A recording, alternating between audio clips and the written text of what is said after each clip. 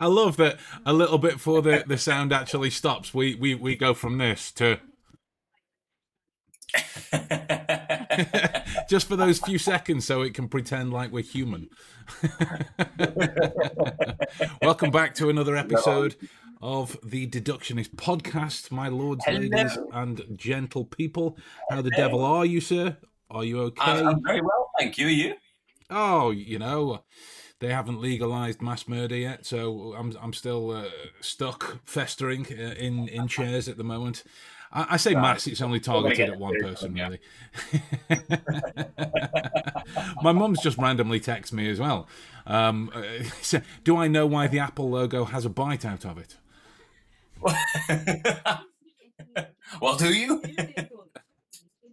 Why does the Apple logo have a bite out of it? Of all the questions you expect my mum, not like you expect my mum, of all the questions I would expect my mum to ask me. Not that you have an open line of conversation with my mum. I don't know what you get up to in your spare time. You might. I don't know. About Apple. Have you put her onto this Apple question? Is that what's happening? Brilliant thing. There is no answer. No one knows. No one knows. Steve Jobs is in heaven like this. Or hell, I don't know, depending on your feelings on Steve Jobs, I don't know. He's on the fence still. Yeah.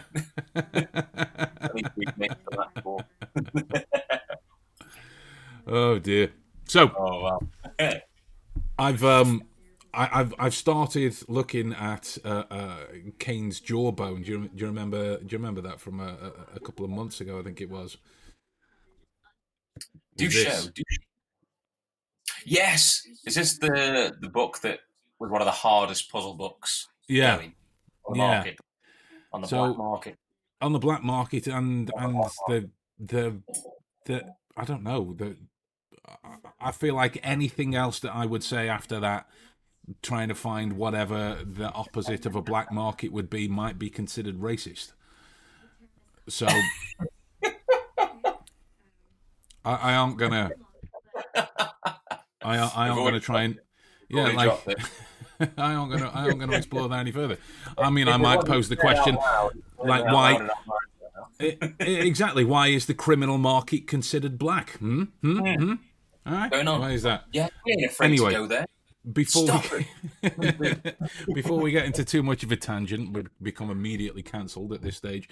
So yeah, I've started looking at this. It's the world's most fiendishly difficult literary puzzle, and so initially I thought that you just had to solve the 6 murders that were in there.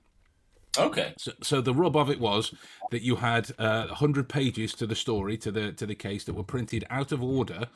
You had to figure out who the 6 deaths were and who killed them. But not only that as well, you have to reorder the story too, page for page for page for page for page for page. So, interesting. Yeah, like I started to have a look through they give you like this little breakdown of this little answer sheet where you fill in all of your answers and whatnot. But I like that they give you 3 and a bit lines to explain how you solve the world's most difficult puzzle. Deuce.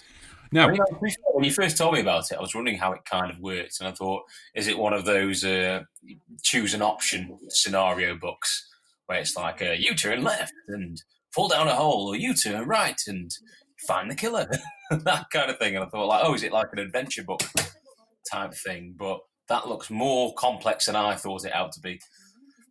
Well, you said yourself, fiendishly hard. I know, right? Hello to everyone that's just joining us for the stream as well. Good evening. But yeah,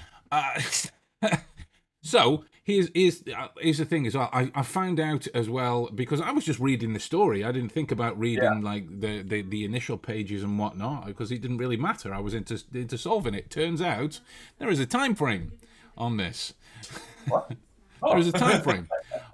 You get till New Year's Eve to solve it. You get till New Year's Eve this year. What?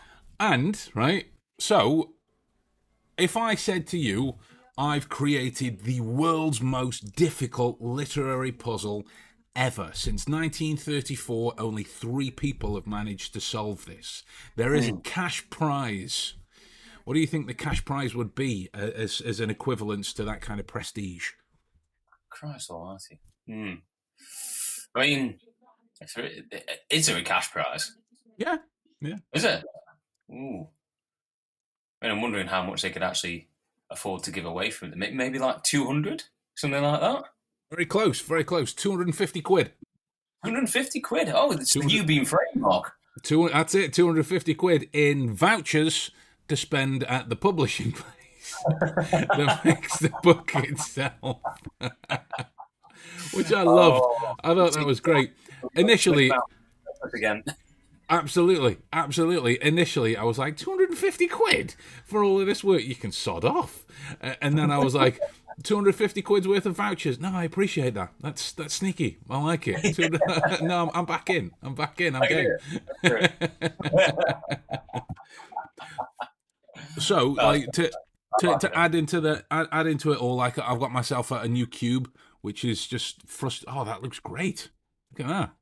Ooh. And that's just a green screen part. But you know, it's frustrating. So I spent a lot of the past week thinking about problems, solving some problems, having more problems thrown at me. You know what my life's like. Solving the problem to make more problems. Exactly. So I thought it would be intriguing, nigh on just an avalanche of tragedy for us to solve, according to Business Insider India. I was sent it jokingly. I was sent this jokingly. You know, well, go on, you've solved that. Go on, solve these. You know, it was satirical, but I was like, all right, so let's do it. So this article, this article is called "The 10 Biggest Problems in the World Today," according to millennials. Oh, yeah. Millennial problems. Yeah. Right, we've gone down so that line. we fall right into that category. Granted, me right on the outside of it, but still, you know, yeah. I'm in there. And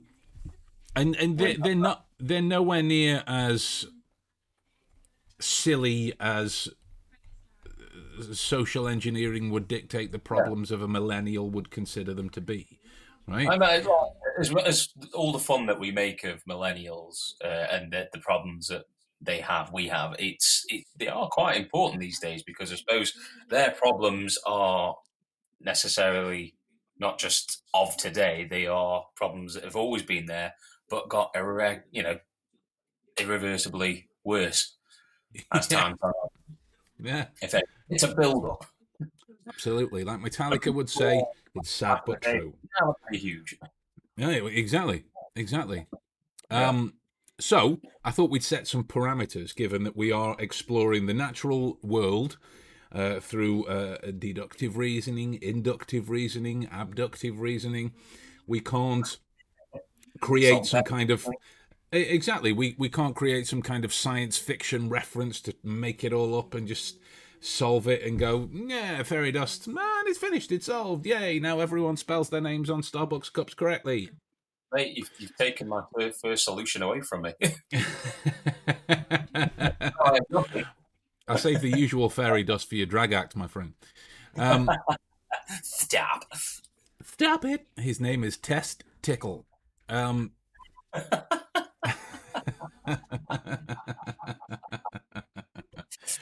So the first one that was on here was I say was, like it's vanished. It is a lack of economic opportunity and unemployment. Apparently, this is plaguing 14.2% of us.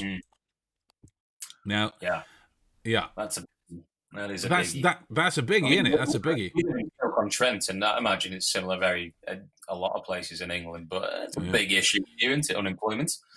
About 22% of millennials in sub-Saharan Africa are concerned with unemployment and the lack of economic opportunity in the world, compared to just 8.3% of Eurasians.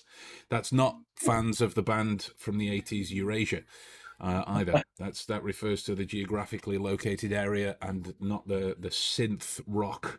They are a whole different problem. That's a whole different Eurasia.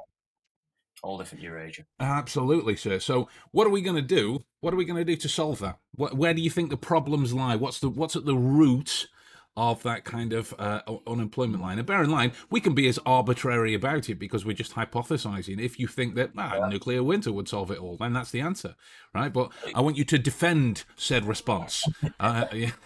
I think the core problem of it all is money, isn't it? There's no money to put into jobs, to generate money, to give back to people. And in a way, we just live in an unfair world like that, where we won't just share that money. I suppose the big and most obvious answer is, and this is something that I've thought of before, I think everybody's thought of it, when you're of a certain age and you're quite naive about how it all works and whatnot, but everyone has just thought, why don't we just share everything? Why don't we just cut in half and take what we don't need, give to the others until it all balances out, until we all have an equal amount of money and whatnot, and then you slowly learn and click into things that it necessarily the rose-tinted glasses drop off quite quickly after that kind of effect. But it's still it's where's the money? Money is at the core of all this. I would say we need to find somewhere where we could. I know charities do a fair share of hard work to generate this money for people out there to make jobs. But I suppose, money, resources, that's where it begins. Yeah. Where it ends, I wouldn't know. well, that's the thing. We can only hypothesize based on the kind of information that we've got at the end of the day, right? What we know is that there is which is a deductively reasoned outcome, right? What we know, that's deduction. In the 2 + 2, we can deduce that 4 is coming next. If that's the nature of it. So what we know is there is a trade-off between a lack of money and opportunity and a lack of interest in that particular. Some people are, not all, a small percentage comparatively, but you would have to address the concerns that some people are more prone to being lazy. Absolutely. Some people are more, and I'm not even counting into the numbers like the people on genuine benefits or any kind of medical disabilities or anything like that, because you're taken care of. You aren't a factor in the unemployment because you have medical disabilities or you have legitimate reasons to be off or whatever it is. There is a legitimacy that kind of absolves you of inclusion in this kind of equation. So I initially thought that it boiled down to greed. Yeah. It just boiled down to greed because, like, I maybe don't know enough about economy for it to be this simple, but I don't understand. I would agree with you. Like, because if you think about it, if you just lowered the cost of everything, lowered the cost of everything, that way the rich get richer, so all those egotistical sods are happy.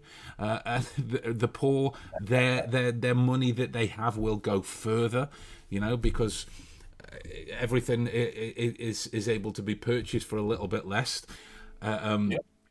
It seems to me like that any kind of profit and loss margin would just drop down in terms of the numbers that are there, the margins that dictate how rich you are or how available you are or how much opportunity that there is only the margin between what you've got left after your bills. Right? That's what it is at the end of the day. So if you lower the cost of absolutely everything, then it seems to tick a lot of boxes on both sides. And the only way I can't understand why that wouldn't work is because people are greedy. Yeah, definitely. It would take away a certain way of life for some people. Like everybody wants their bit, don't they? Everybody has, if they've got a successful idea or a business, and say they're in the market with competition for that business, they're going to up their game and want more from it and that kind of thing.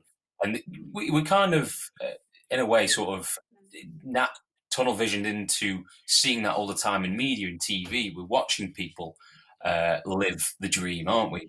So that thus makes us want to have the dream. We basically are looking for equality within our fundamental financial system that we're in, but we're also looking if we can make a bit of that, we'll make a bit of that. And if there's opportunity to make more of that, we're definitely going to make way more of that, aren't we? And absolutely. You're not going to stop necessarily if you are sitting on a gold mine.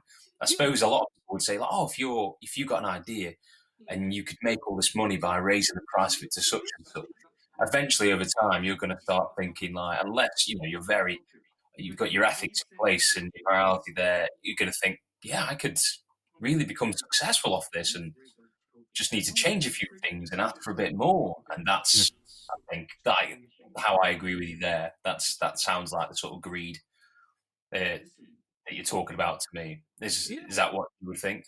Yeah, that's what I thought. You know, I was trying to think, like, if you take something that a lot of workers kind of moan about en masse, but in very different ways, from very different reasons, and various different companies, but most people kind of moan about being treated like a number, working a job they hate for not really a lot of money. It's a situation that plagues a lot of people that are fortunate enough to be in work. So then you get that kind of dissonance in your head, like, oh, should I be grateful for having a job when there are so many people that face unemployment and all that, but the job sucks, you know, and there's this kind of two opposing ideas happening at the same time.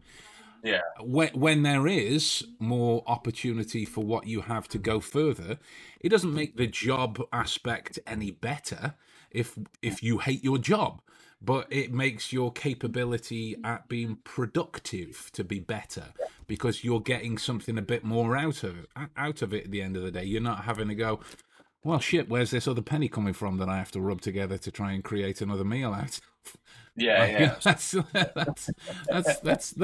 like, it has a knock-on effect in terms of morale, in terms of the culture within a company.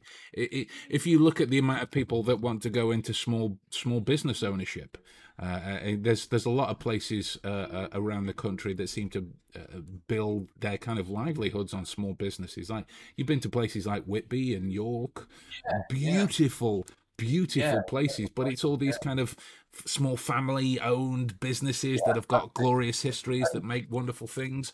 If their money went further, it would grow. Definitely. And when you go out there and you see these places, in a way, they do have quite a lot of success.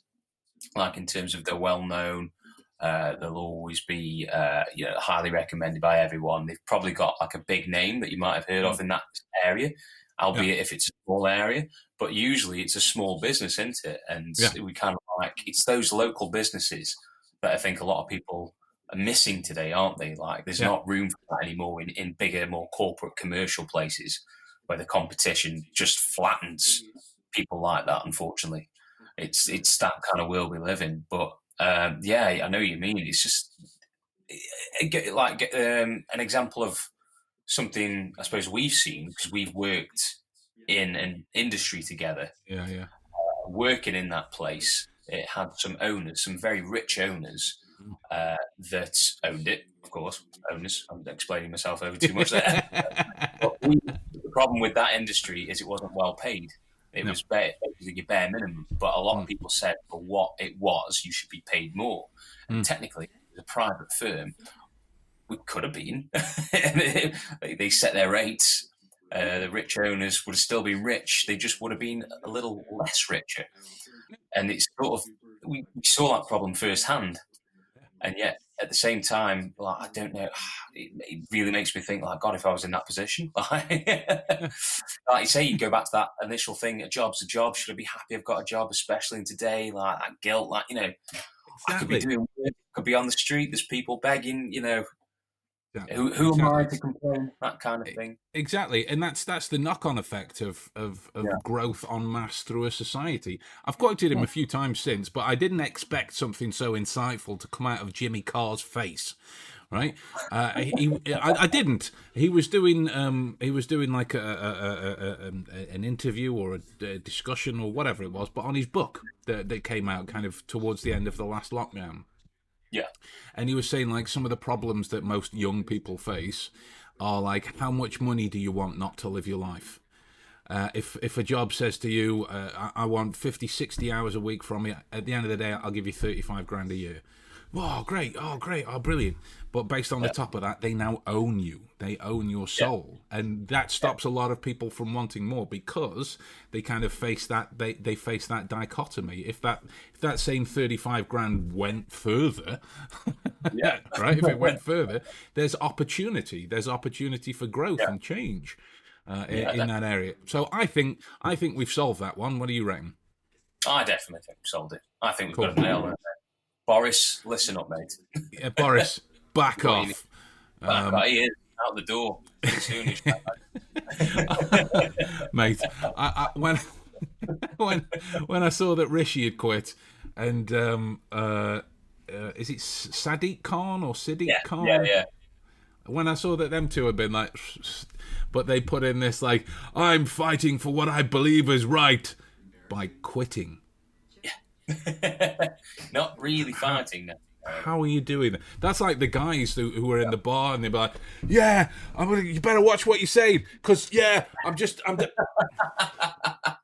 what are you doing? I don't want to agree with my mate who's about to beat you up, but I have similar feelings. I just want to approach him in a different way, and this way I'm actually proving that point.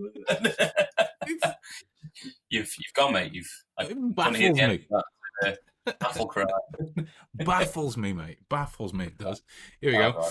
This is an interesting one. By the way, this is a list of 10. I don't think we can solve all of the world's problems in one humble podcast. So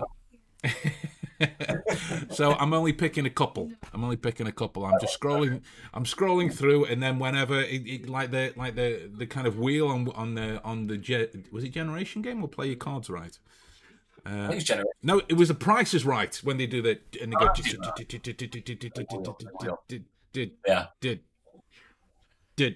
So I'm doing that with this. I'm kind of hitting the wheel on my mouse, letting it scroll down, and then wherever it stops, that's the one I'm going for. I'm shouting tenable. So this one is a lack of political freedom and political instability. About 19% of millennials in East Asia and the Pacific are bothered by the lack of political freedom and stability in the world, followed by 18.9% of millennials in Eurasia. Now again, just to qualify, this is an article that was published in India, but their reference statistics are from that neck of the woods. But these are apparently problems that millennials face en masse throughout the globe. Tout le monde. The globe. Indeed, sir. That's it. That's just my English. Do you think we suffer from a political, from a lack of political freedom or political instability in the UK? Yeah, definitely. I think someone, who did I watch a while ago? I was saying someone. It was Russell Brand. I was watching his YouTube series, and he was basically just talking about the fact that we just don't have enough options when it comes to politics. Like, a lot of the arguments are, why don't people vote? Why don't the youth of today have more interest in politics? Because it's the same old shiznit. You're just settling for the best option, which he made a good point. You shouldn't have to settle for just because it's, the best of the worst. There's issues with all things. You might think of whatever party has or political group has a certain, like something, or they've got the answer that everyone will have issues, and there's not enough out there to give people enough option, I don't think, to properly be able to decide if they think they know what political agenda should be out there and leading the country and being involved in the government. It's just an unfair system to me. It's you choose one of the, basically choose red, green, yellow, but I want blue. Red, green, yellow. I don't want those. Yes. What do you want from me? Can't we just mix them all together and do finger painting? Yeah, I made a collage. How is it then that comedians are becoming less and less funny and more insightful? I mean, they're still funny. Obviously, I don't mean that their jokes aren't as funny, but it's becoming No, like, no, yeah. I suppose they call out truth in their humour, don't they? That's the main thing. Sort of highlight the uglier part of life in a way that we can safely all laugh at it, like everybody can. Like, because there's a lot of people you'll get in a room with a comedian who will be from all different backgrounds, who will have all different political views, yet they'll all laugh the same. It's a joke from a comedian, because at the end of the day, they've made it safe to laugh at the truth. But really, I think there's a lot of comedians today that are actually sort of, nail on the head. They're telling you. oh, absolutely. Jonathan Pye. Yeah, absolutely. Jonathan Pye. He started off being hilarious, ranting by the London riverbanks, and then the more you watch him, the more you're going like, holy shit, he's onto something. I feel like Boris Johnson's tried the same thing, but he's done it all wrong. He's become not necessarily a comedian. He just kind of, you know what, the kind of best way to describe him, if you thought of him as a Muppet who'd been like an actual Muppet, a Jim Henson Muppet, but had been placed into the washing machine and then left outside to dry. That's what he kind of reminds me as, because he's always got this kind of look like. He went in clear spoken and he came out.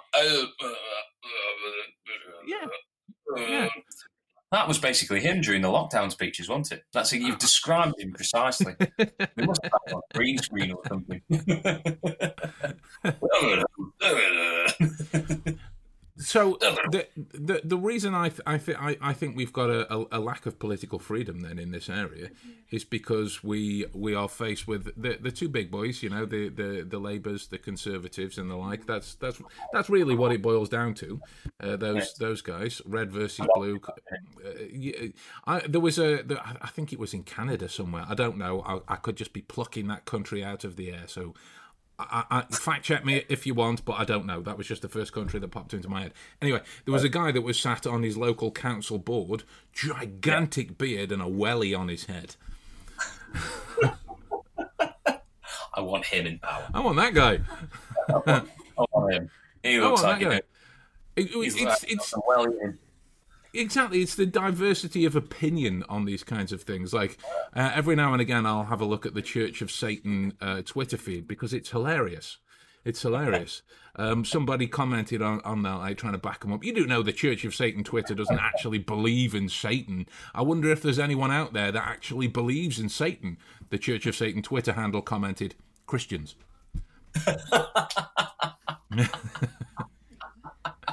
Oh, fantastic! Like that's what you get from bringing new stuff in. Whether you're blues and hate the Reds or whether you're Reds and hate the Blues. I mean, who cares, right? What you get is a recycled version of old opinions. What you get is a recycled viewpoint on old situations and products and ordeals. Is there a reason why many of the most popular statistics have only gotten worse? Granted, we've been suffering under the tyranny of the Blues for so long, but even before then, the similar problems were there in terms of the economy and jobs and all of this kind of stuff, and the worry about the NHS and waiting times, blah blah blah blah blah blah blah blah. That's been going on in one form or another for years. Why is that? Why is it just down to the Reds or the Blues? It comes down to, again, for me, ego. And with that comes greed. Yeah, 100%. I mean, it goes to, like, your description there matches exactly what happened during lockdown with nurses. Yeah. We were clapping for them. We were encouraged to clap for them, and rightly so with what was going on. They were promised a pay rise, which never came. But you got pictures of Boris at the hospital being treated by nurses who saved his life in one way or another there because of, possibly he could have passed away with what was going on, like many other people. Yet they saved his life and they got nothing out of it. And again, like I just said, with ego, it's straight down to that, isn't it? Just thinking that in your mind as a leader, they just deserve one of these. That's it. I'm not my money. I'm not giving them any of my money. Yeah, that's exactly what was going on, wasn't it? Yeah, I'm Yeah. not. I'm not having that. Yeah. I'm not having that. Right? Right. Kids, school dinners, the freeloading little shits. They can pay for it themselves. Get them out of here. Shove off, Marcus. Come on. Tiny Tim, Oliver Twist, on your bike. Granted, your bike's probably not got a seat and you're going to fall down because you've got 3 good legs between you. But, you know what I mean? Who cares? It's greed. Yeah, precisely. Again, it comes back to what, like you said, greed and ego. Exactly. And what happens when greed and ego are challenged? You get instability, you get arguments, you get riots on the streets, you get insurrections. Maybe one day we'll go the way of I think it was the Netherlands again. I could just be randomly quoting bits of history. I have no idea. But there was insurrection on the streets. A bunch of the constituents charged the Houses of Parliament, killed and ate their legal official. This was a good few hundred. This was a good few hundred years ago. Bear in mind. No. Well, yeah. If that went on in Amsterdam, there'd be a lack of movement. Everyone must be too stoned. I'm so mad, but I just haven't got the energy to care. Will you get on my plate, mate, please? Prime Minister burger. Yeah. So political instability. What we do is we just remove the greed. Done. Yeah. We remove the greed, which has a limit on the ego. You can't immediately remove the ego straight away because you get rid of like 90% of politicians in one fell swoop. You got to weed them out. You got to weed them out to make those kinds of changes, and then eventually that goes, and that allows for more opportunity, for more for different parties to be, to have their say, to have their chance to have their voices heard. They may be terrible, so they'll fade into obscurity. They may be awesome. Either way, the opportunity needs to be there to allow them to do something. How is Russell Brand a voice of reason on this? How? That is the world we live in when Russell Brand is the voice of reason, because I suppose he speaks like a comedian does in a truthful way, but engage you in a funny sense, in a smart sense, and I suppose knows how to do it in a way that's honest as well. Like it's portraying them. With a lot of politicians, people do find them funny, find them hilarious. Some of the stuff they come out with is comedy gold, but you just don't trust that it's actually them. You just hear agenda. You can't really hear a human being talk in all of that mess and all going on in Parliament. You might hear a load of chaps booing another chap, but beyond the Northern bloke goes, order. The greatest solution would be, like in one of those big arguments that they have in Parliament where it's all the parties going at each other. Imagine if they just one day stopped and shall we just actually hold on, shall we just figure out together a way of sorting all this out without it just feeding our own mission? Absolutely. Why don't we just step down and sit with each other for a minute and put it on paper? Okay, this is what we want, what you don't want, and let's listen. Yeah. Dead right, man. Absolutely. Dead right. To say as well, Elrin, I see your comment, my dear, but I think that might be a nice thing to kind of round this out at the end. So we'll come back to that towards the end as well. I've already pre-scrolled for the next one. This is a lack of education. 16.5%. North American millennials, 21.8%, are most concerned with the lack of education around the world. Ironically, there is a lack of education gone into the creation of this article because it's actually written North American millennials are most concerned with lack of education. They missed out that one really important word. Followed by an equal percentage, 19.7%. 21.8 isn't really equal to 19.7%, so I can't help but feel that the writer is speaking ironically here, but I suppose they kind of make the point of millennials in Europe and Eurasia as well, facing the same thing. Meanwhile, just 7% of millennials in sub-Saharan Africa are concerned with a lack of education. So I suppose the first one here would be, is it actually a concern for a lack of education, or is it a lack of education? Well, I suppose. See, there's so many different sides to that argument, isn't there? You could say that education is available, but nobody wants it. You could say that nobody wants it because the education that's available, not the education they want. It's a difficult one, that is, for me. I can't really put my finger, because there's so much Yeah. in regards to that at the moment. I suppose my view of that is only from what I know and what I've gone out to do and look for as a course or something like that. I know you've done a lot of courses, and I know you've uh, probably explored that world more than myself. Like, do you feel like there's a lack of No, availability for education out there? Do you think there's no, plenty? no. There's definitely a veritable shitload of educational opportunities, but Yeah. but like if you take a degree in the UK, just a basic undergraduate BA Hons degree, you're looking at paying like 9,000 a year. Comes back to greed, doesn't Right. it? Again. So you're disenfranchising the youth to kind of seek education. You're hearing more and more to push people towards apprenticeships. Now, apprenticeships, awesome. That's on the job education. You get. I don't know what you get. I've never done an apprenticeship. Like, I imagine a craft or a trade or something like that. Yeah, I imagine, or something like Yeah, that, and go on those lines. yeah. But the So you whole point, can. it started like that, didn't it? Like, that's how every country raised itself up, through trade, through Yeah, building its structure, and then we widened out, yeah, and we made education worth it at one point. But yeah. is it worth it anymore for certain things? Like, I did Is it? film Yeah, production in university. Now they're saying you could virtually get what you do on that course for free by just watching YouTube. YouTube tutorials educate you far better than you would necessarily get educated paying all that money going exactly, away. So exactly.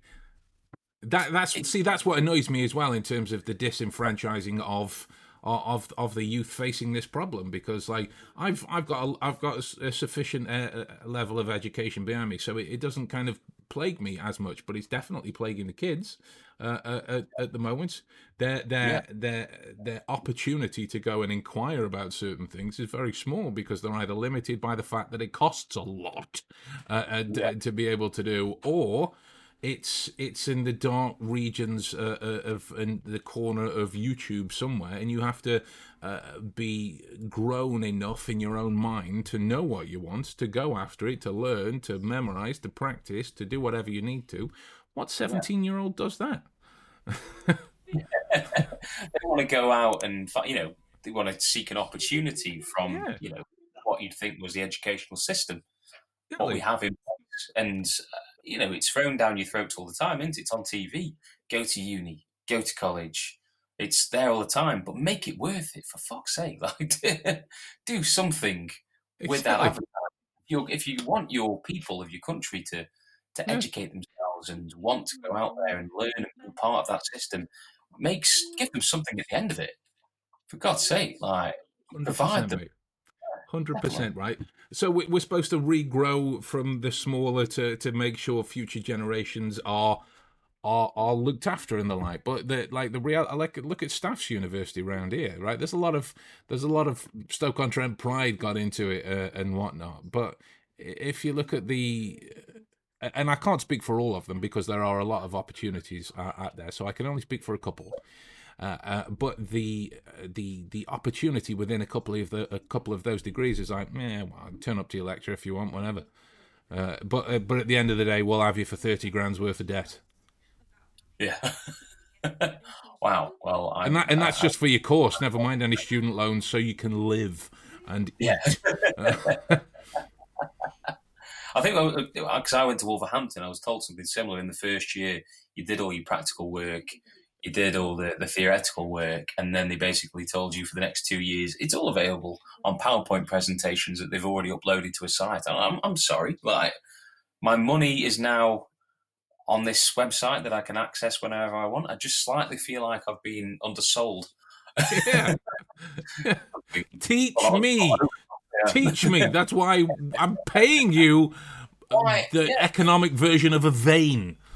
Oh, you can go on whenever you want. Yeah, but the whole point is I can turn up to these lectures and you can teach me. So why am I doing half your job? But then again, I suppose like on fighting the other sides, teachers and people in the education system are arguing for more resources. They Agreed. don't have, Agreed. the funds to courses like media and music and film do require technology and practical elements and people to come in from that employment line, but they just can't afford it. Agreed. So they ask you to get your own camera, ask you to go on YouTube. 100%, mate. 100%. And how a teacher's supposed to effectively look after a class of like 30, 35, sometimes 40 people. That's not happening. I'm sorry, but it's not happening, right? These are the problems that all feed into each other. And it comes back to greed and ego. Don't go out and get an education. Go into work right from the second that you leave college and whatnot. You can spend your life giving me the tax that you earn. Right? Yeah. Exactly. We're taxed on national insurance. We're taxed on like spare bedrooms at one point in your life. Carrier bags used to be free.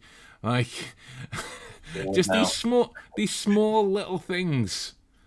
Yeah, and it adds up. It sounds trivial, but then it's not when you actually put it into perspective as a number. Yeah. Oh, we're adding all this tax on so we can help.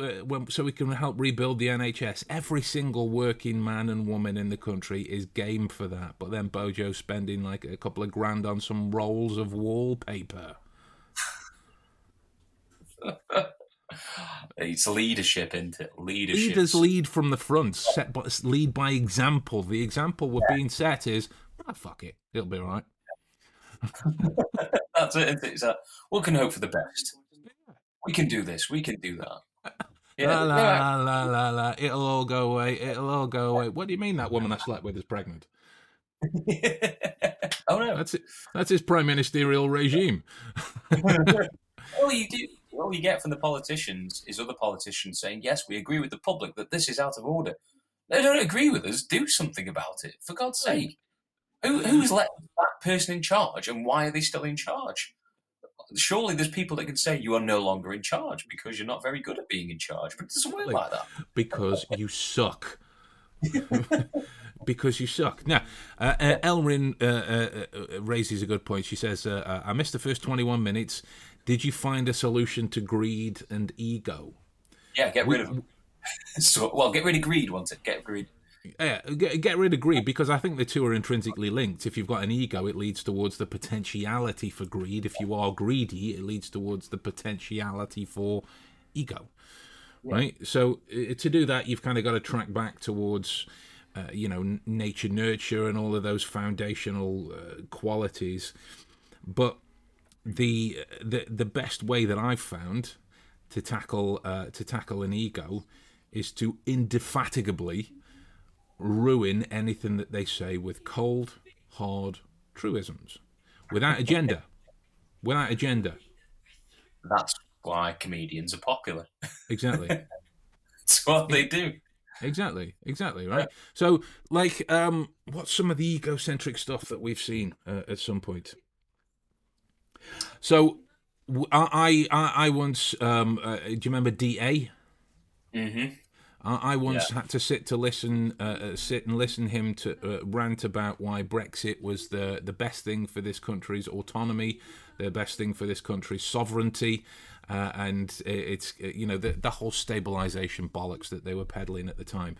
And when you sit there and you say things like, "Oh, it'd be great for the borders because everyone's coming in," and you go, "Okay, where? Where? Do you know them? Have you met them? Are you counting them?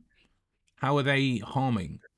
Because these people work often twice as hard as you for less money. They don't go problem with that. Yeah, he was essentially a hick. He was a hick, but that's the best way that I've found to target those kinds of things. Like, if there's ever been, and I've had it a few times where Maddie said it to me, if I want to get or do something that I don't really need, or want, or she's done it, or that we don't really need or want, or anyone else that I know. You kind of ask that question, somebody takes something hypothetical and they go, I really want these shoes. You know, they're 250 quid, and I think they look great. I'm like, okay, why? Because they're this, because they're this. Okay, fair enough, right? But why the £250 ones over the £25 ones? What's the difference? Yeah, And just cold hard, get right to it. It's the greatest way to try and hold a mirror up to these people. And I'm not saying that they would learn immediately, because greed and ego, they won't. They won't. But the more people that do that, the better suited they would be to try and learn from the reality that they're trying to purport. Erin asking, so how does one rehabilitate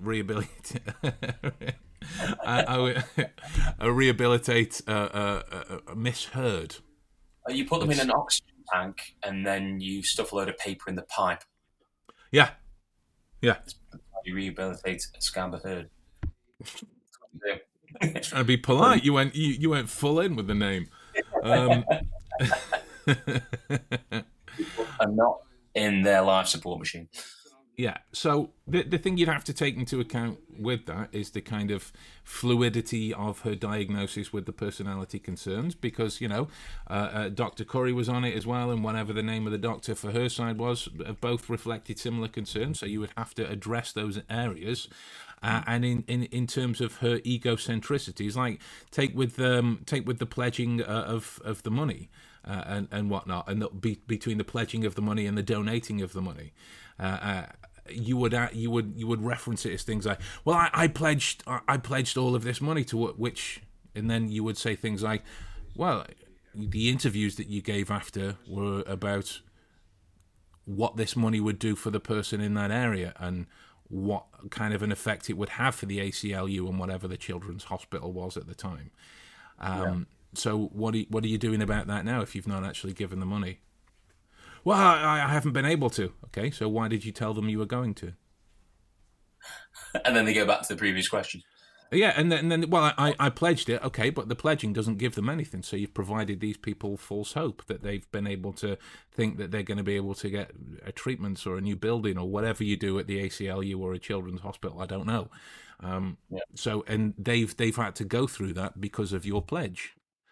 And then just sit there and wait for the answer. As long as you don't react emotionally towards this kind of situation, because then it turns into two stags headbutting each other, and the one with the biggest head in the end will win. Which, if you're not headbutting me, because I literally have a big head,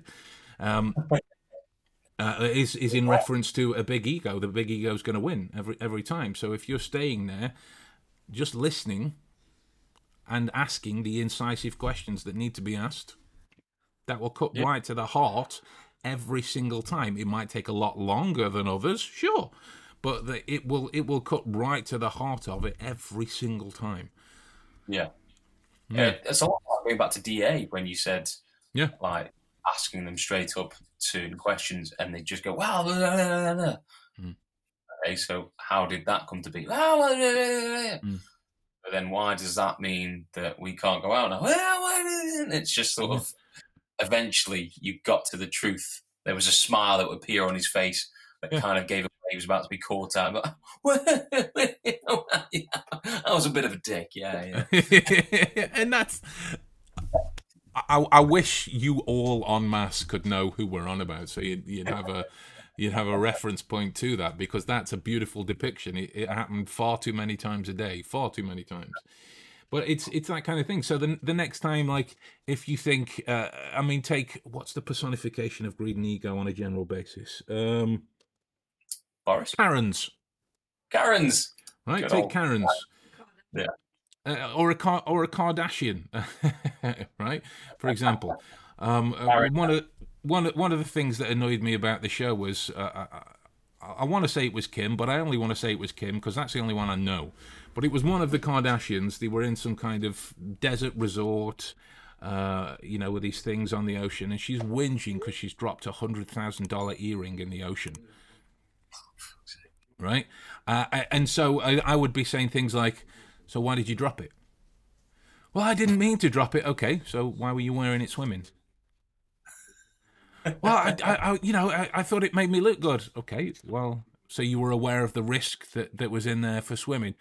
Yeah, no, I wanted to do it. So why are you complaining? You knew the risks.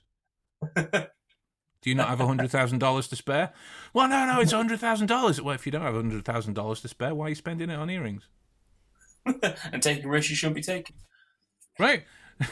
all of those kinds of questionable materials, so long as you don't meet them up there at that energy level, you can say that every contestant on Love Island. Yeah. Every time an emotional breakdown, well, why have you come on here? Exactly. Why have you a TV show that specialises in this? Why are you coming into a show that forces these scenarios on you? You know exactly what's going to happen. Ellery, thank you for planting an image of Karen Kardashian in my head. I so needed that. Can you imagine her with one of those kind of short bobbed? I hope people get what I'm doing when I do this. Right, but one of them short bobbed hairstyles. Great.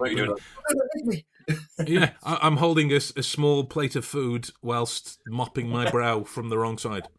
That's what I'm doing. I don't know what I'm doing. I really hope that there's a secret Kardashian sister called Karen Kardashian. See, I want there to be a secret Kardashian sister with like just a cavalier, everyday, run-of-the-mill name. Like if there's a bloke, it would just be like Brian Kardashian. Yeah. Or Dave Kardashian. Yeah. Just Kardashian. Maybe there's one that's just called Kardashian. Kardashian. Kardashian. Oh God. I blame Google for it all. Well, I suppose technically it would be Ask Jeeves first. Yeah. The search engines, the kind of cyclical logic of, I'll investigate this, but you're just searching up many different reasons that confirm your own stupid point of view, whatever that is. I'm right, and then it doubles down, and then anyway, there it is. Yeah, Elias. That I think that would be an Amish Kardashian. Are we coming out with our own range of toys here? We've got Karen Kardashian, Elias Kardashian, Dave Kardashian. You can get them all in a Happy Meal coming to you soon. And the great thing about the Happy Meal is it's quadruple the calories. Hooray! Hooray! So there we are, guys. We've what was that, mate? Sorry? The answer to all millennial problems is get rid of Karens. Get rid of Karens. Done. Get rid of Karens. Like a eugenic wipeout. Get rid. That sounds like an awesome game show. When me and Maddie were walking the dogs a good few months ago now, we were walking down and she goes, "Oh, watch the poo." I went, "Worst game ever."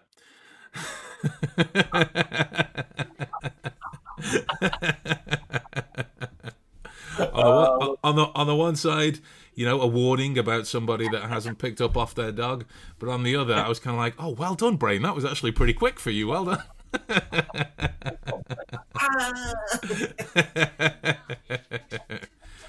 But to sum up, like if you look at greed and ego, take somebody and there are many figures like this, but take somebody as well known in this world as Elon Musk. Yeah. Right.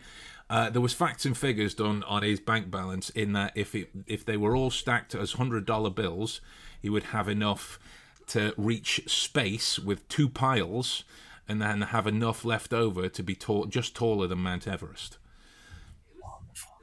Nobody needs that. No. Nobody needs that. And I've said it millions of times. If you've got billions, fine. Have a car for every day of the week. Have a house in every country if you want. Have gold watches and all of that stuff. Do it. Right? If you've worked and earned it, as he has, in his own way, do it. Yeah. But if you've still got billions left over, then it's your duty to be doing something worthwhile for the world. All you've got there is paper or data. Yeah. That's all you've got there. You're not spending it. Who's it for? For the love of God. That's all You we build- designed for things. We didn't design currency for currency. Exactly. And listen, Elon, your billions don't take away from the fact that you used to be bald. All right, mate.